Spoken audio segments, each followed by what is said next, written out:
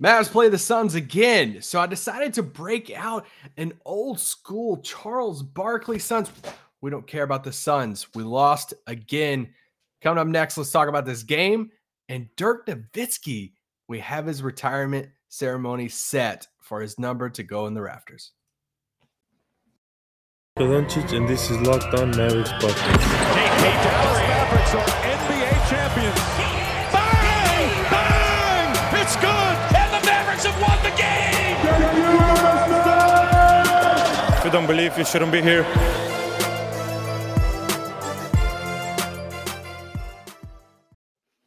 Welcome to Locked On Mavs. This is one of your co-hosts, Isaac Harris of Mavs.com.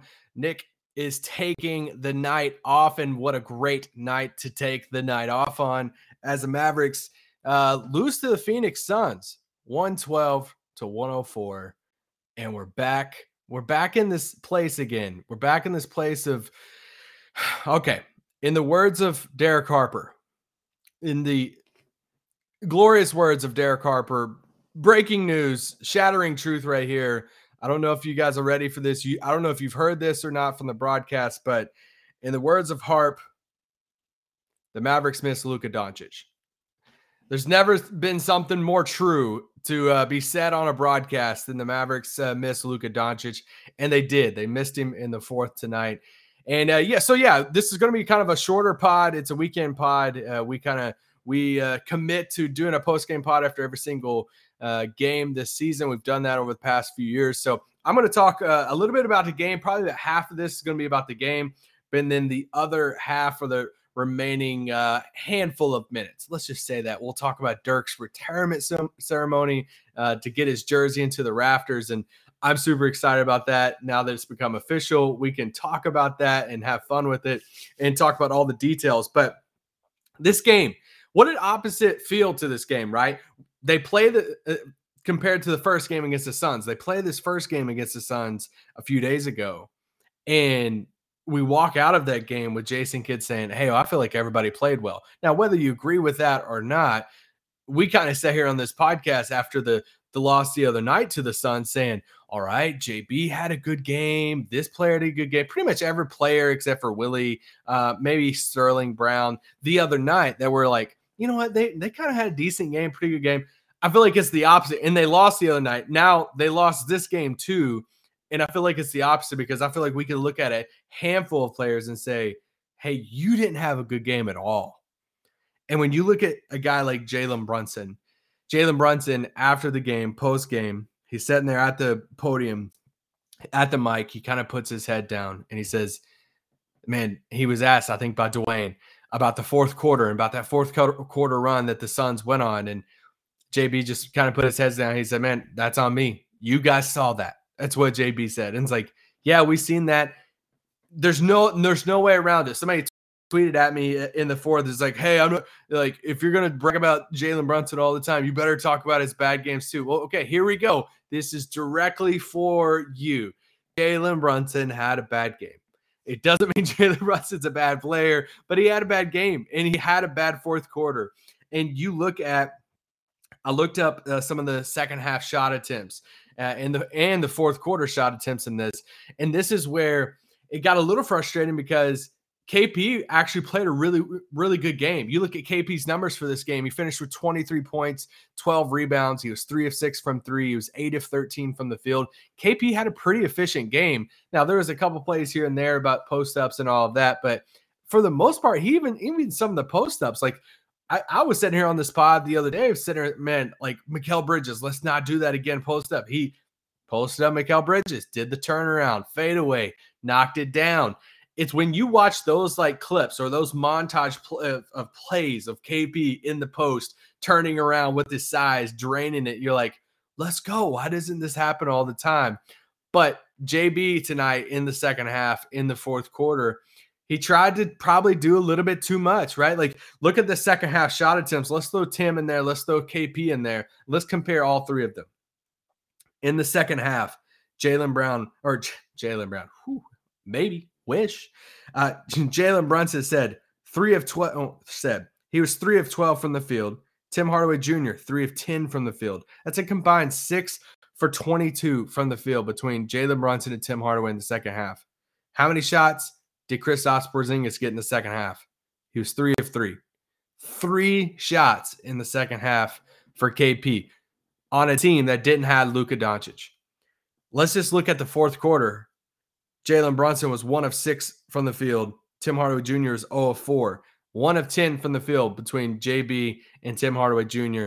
in the fourth quarter. Kristaps Porzingis was 1 of 1. Only 1 shot in the fourth. He made that shot. We just, like, my whole thing, when Luka went down, I threw out there some numbers on that post-game pod. I'm like, man, I want to see this amount of three-pointers from Tim during this stretch. I want to see this amount of shot attempts and this amount of points per game from KP in the stretch. I want more. Like, there is no reason. You look at shot attempts for this game. Tim Hardaway Jr., 21. Jalen Brunson, 19. Kristaps Porzingis, 13. He was efficient from the field, but, man, I want more shots. And I'm not blaming KP. I think it's more of a team thing. And, like, I want Kristaps Porzingis, the $30-something million player, the second guy to Luka Doncic, taking a way more shots than what it is. And I think it's more of like game plan stuff. I think a lot of this is to blame on Jalen Brunson in this, and some of it on Tim Hardaway Jr. in the second half. JB clearly tried to do too much in this game. So I think they can do a better job at getting KP the ball, getting him better spots to take those shots, to take advantage of those mismatches. So anyway, that was I just wanted to focus and throw out there those second half numbers, because we talk about KP so much, and we've talked about when Luka's out, what can KP do? And it's like, man, KP was actually playing pretty well tonight, and then he just didn't. I mean, he finished again with 13 shots.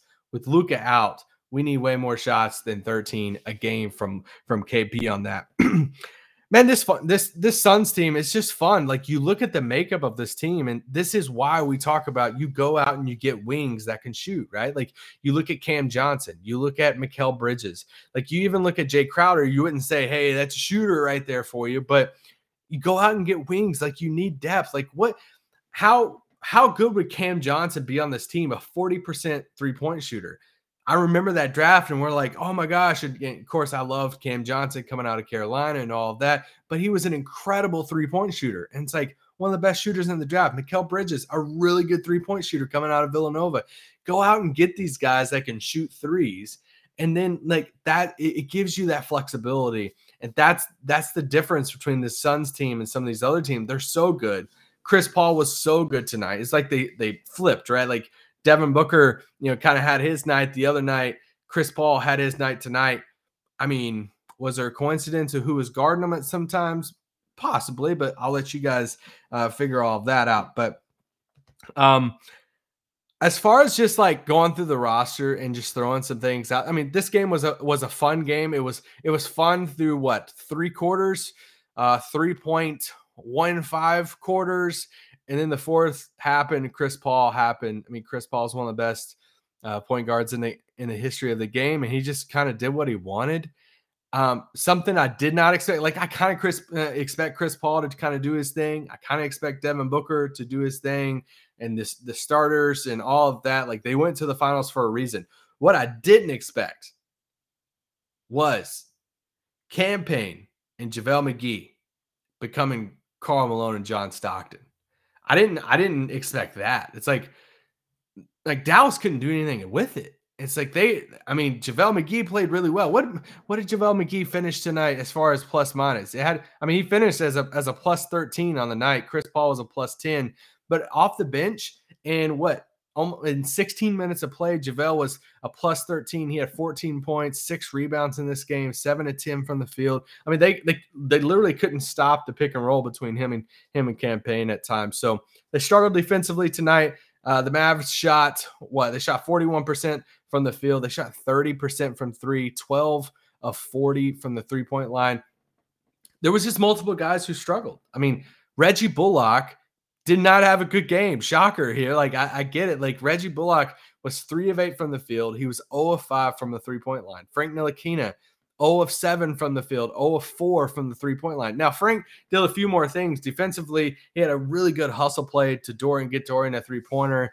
But it's kind of going back to the top of this pod, how it feels like coming out of that first game against Phoenix, there was, oh man, I feel like multiple people played well, but they still lost. This game, they lost, and I feel like there were multiple people who played bad. And I would say Reggie's in that, Jalen Brunson's in that, Frank Ntilikina, I would say, didn't have the best of games in that. Willie Cauley-Stein. Okay, that's all I want to say. He hit a 3-pointer, so I'm sure that's cool. I'm sure that will that helped the team, more points the merrier. It will look really good on his Instagram. Sterling Brown, 1 of 1 in this game. Sterling Brown has some lineup stats I threw out there on yesterday's podcast to Nick on the starting five with the highest positive net rating. Sterling Brown was in that. But it's just, that's just the game, right? Like, I was kind of going through there. These are literally some of my notes. If you want to be inside my notes here as I'm watching the game. Willie 3, ? Cam Johnson, Bridges. This is why you go get wings that can shoot. Harp's words about Luka. That's what I said at the very beginning. Reggie, bad game. 4th, floodgates open. Brunson, bad in the 4th. These are just like groundbreaking notes right here. I literally put, I don't know what continuation is anymore. I don't. There was a play that Tim Hardaway, the refs had some weird moments tonight, but this is not a refs game that you can put it on. But Tim Hardaway had a moment tonight where he got fouled going off for the shot. I'm like, what? I don't know. They didn't give him continuation. I don't know what happened, but you know what? I can't really figure that out. Jalen, I made a note on this. When Jalen Brunson getting to the rim matters so much to this team. And it's like, especially in that first half, especially in the first quarter, he literally got to the rim, and he scored twice in the first few minutes of the game. And then that establishes that foundation for the rest of the game to where he gets to the rim, they clog the lane, he kicks it out. The problem was he wasn't really kicking it out a ton in the second half. He tried to force it some. He missed a bunny layup he should have made. It just wasn't his night. He knows that. It doesn't mean Jalen Brunson sucks. I know it's games like this where it gets really frustrating to get on after a game. Like, I'm watching this, I'm like, man, just wasn't JB's night. And then you can log on to any type of social platform, and it's like, JB is horrible. And it's like, and that's just like the nature of the beast of social media. So bad game for JB. When you're looking at post-game comments from Kid, Kristaps Porzingis, Jalen Brunson all talked after the game. I mentioned Brunson's earlier. KP had a line, and I'm just going to paraphrase it. I'm sure you guys will see it quoted somewhere, but he was asked about the offense, and he said, paraphrasing here, about a lot of times we run the pick and roll, like how they run the pick and roll a lot. And if JB doesn't have a shot after that and they can't get KP a quick post up, then they're kind of scrambling. He didn't use the word scrambling. Then there's just all right, we're just looking around. And I don't know how I feel about that comment, but there's truth to it, right? I don't know how I feel about it in the sense of, is that really how the offense is? It's like, hey, we're just going to run the pick and roll. And then just, hey, if it doesn't work out, let's just free. Everybody just run around. Let's just do this thing, try to find an open shot. So just a mental note. That's just something I noted mentally in my brain there. But that's enough about this game. Guys, they didn't have Luka Doncic. So, Nick and I briefly texted after the game, and one of the things we're like, hey, they didn't have Luka. At the moment Luka went down before this stretch of games, we literally said, hey, if they win one game without Luka, and that's it. Yes, that's a testament to how the roster is around Luka and all this. If they win one game without Luka, then that's a success to me. So that's just where, and they didn't. They got close the other night. Wasn't as close. However you feel about Kid taking the starters out of the game, I personally thought he took them out too early. They got the game within 6 points there with a minute. I was kind of confused. Even Harp said towards the end how he was surprised that they took the starters out so quick, but they lost the game. They've lost both the games without Luka. We'll see. Luka's obviously on the road trip. You guys saw him on the bench next to Boban and everything. So we'll see how the ankle is come Sunday as they play the Clippers in LA. It's an afternoon game. I think it's at 2:30 Central Time on that. But we're at 15 minutes already on the pod. I think we'll just cut it short. Let's wait till Nick hops on. Actually, no, we're gonna talk about the Dirk retirement ceremony. I don't care. We'll have a little bit longer pod for a second. Here we go. I'm so excited about this. Okay, so it finally became official. January 5th. Mark Stein put it out the other day, started trickling out to some people.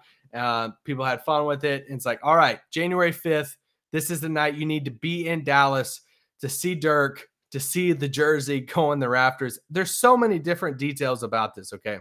So press release comes out. We know a little bit of details. There's probably a little bit more that will come out closer to time. January 5th, Golden State Warriors will be in town. Special guest, NBA Commissioner Adam Silver, coming into town for that. Pretty cool. Jason Kidd, obviously, Mark Cuban. Nowitzki joins Brad Davis, Rolando Blackman, and Derek Harper is the only Mavericks to have their jerseys hung in the rafters. So kind of a cool feat there for the old Mavs world. I mean, obviously, we know that Dirk's jersey was always going to hang up there, but JJ Perez should also. But I'm just going to skip down, and in the press release, they talk about his stats and stuff. Guys, you know Dirk's stats, but just the first line of it is just absolutely amazing. Nowitzki is the only player in NBA history to play 21 seasons with the same franchise. My heart. Love this guy. But here we go. All fans in attendance for the January 5th game will receive a Nowitzki memorabilia, including a special edition NFT. Shout out to the NFT crowd. You guys have fun with that. I will play my old man card and say, hey, I don't really know. I haven't really chose to dedicate some of my time to the NFT world. So I'll just leave it at that. Commemorative tickets, rally towels, and fan clappers if you're in attendance for that game. Additionally, exclusive Nowitzki, Mitchell, and Ness gear for this momentous occasion will be available for purchase at the pop-up shop. Take my money. Don't tell my wife about this pop-up shop because I will definitely be spending something there. Fans who arrive early, this is a really cool part too, will be able to walk the concourse like a museum with a special showcase for Nowitzki's personal collection, including All-Star and championship rings, jerseys, shoes, and memorabilia from his history with the Dallas Mavericks. Following the game, the jersey retirement ceremony highlighting Nowitzki's greatest moments in Dallas Mavericks history with videos, music, entertainment will be held for all fans in attendance. Here's the thing. It's going to happen after the game. After the game, not a halftime thing that we see sometimes. This is going to happen after the game. This is going to be like a legit party. So if you can get your hands on some tickets to this game, I highly, highly recommend it. I've already seen some prices to this thing that look pretty crazy already. It's probably only going to go up. January 5th, Golden State's in town with the MVP front runner right now, Steph Curry. Going to be another special night in Dallas. All I'm going to say is, since it's happened after the game, they better win this game, right? Like, it's going to be kind of weird if they just like get blown out and it's like, oh, cool, let's stick around, guys. Let's celebrate Dirk after a loss. But no, we need a win against Golden State, so we're not thinking about the Baron Davis Warriors and all of that. But love Dirk. We'll be talking about Dirk so much leading up to it. After it, Nick and I will both be at that night, so we'll talk everything about the arena and all this stuff. Maybe we'll record the pod from inside the arena that night. Maybe we try to get Dirk's jersey in the rafters, whatever it is. But guys, you guys are awesome. Thanks for listening to a weekend pod of Locked On Mavs, and we'll be back Sunday night with kind of a recap of stuff for the Clippers game. Hopefully a Clippers win. Peace out. Boom.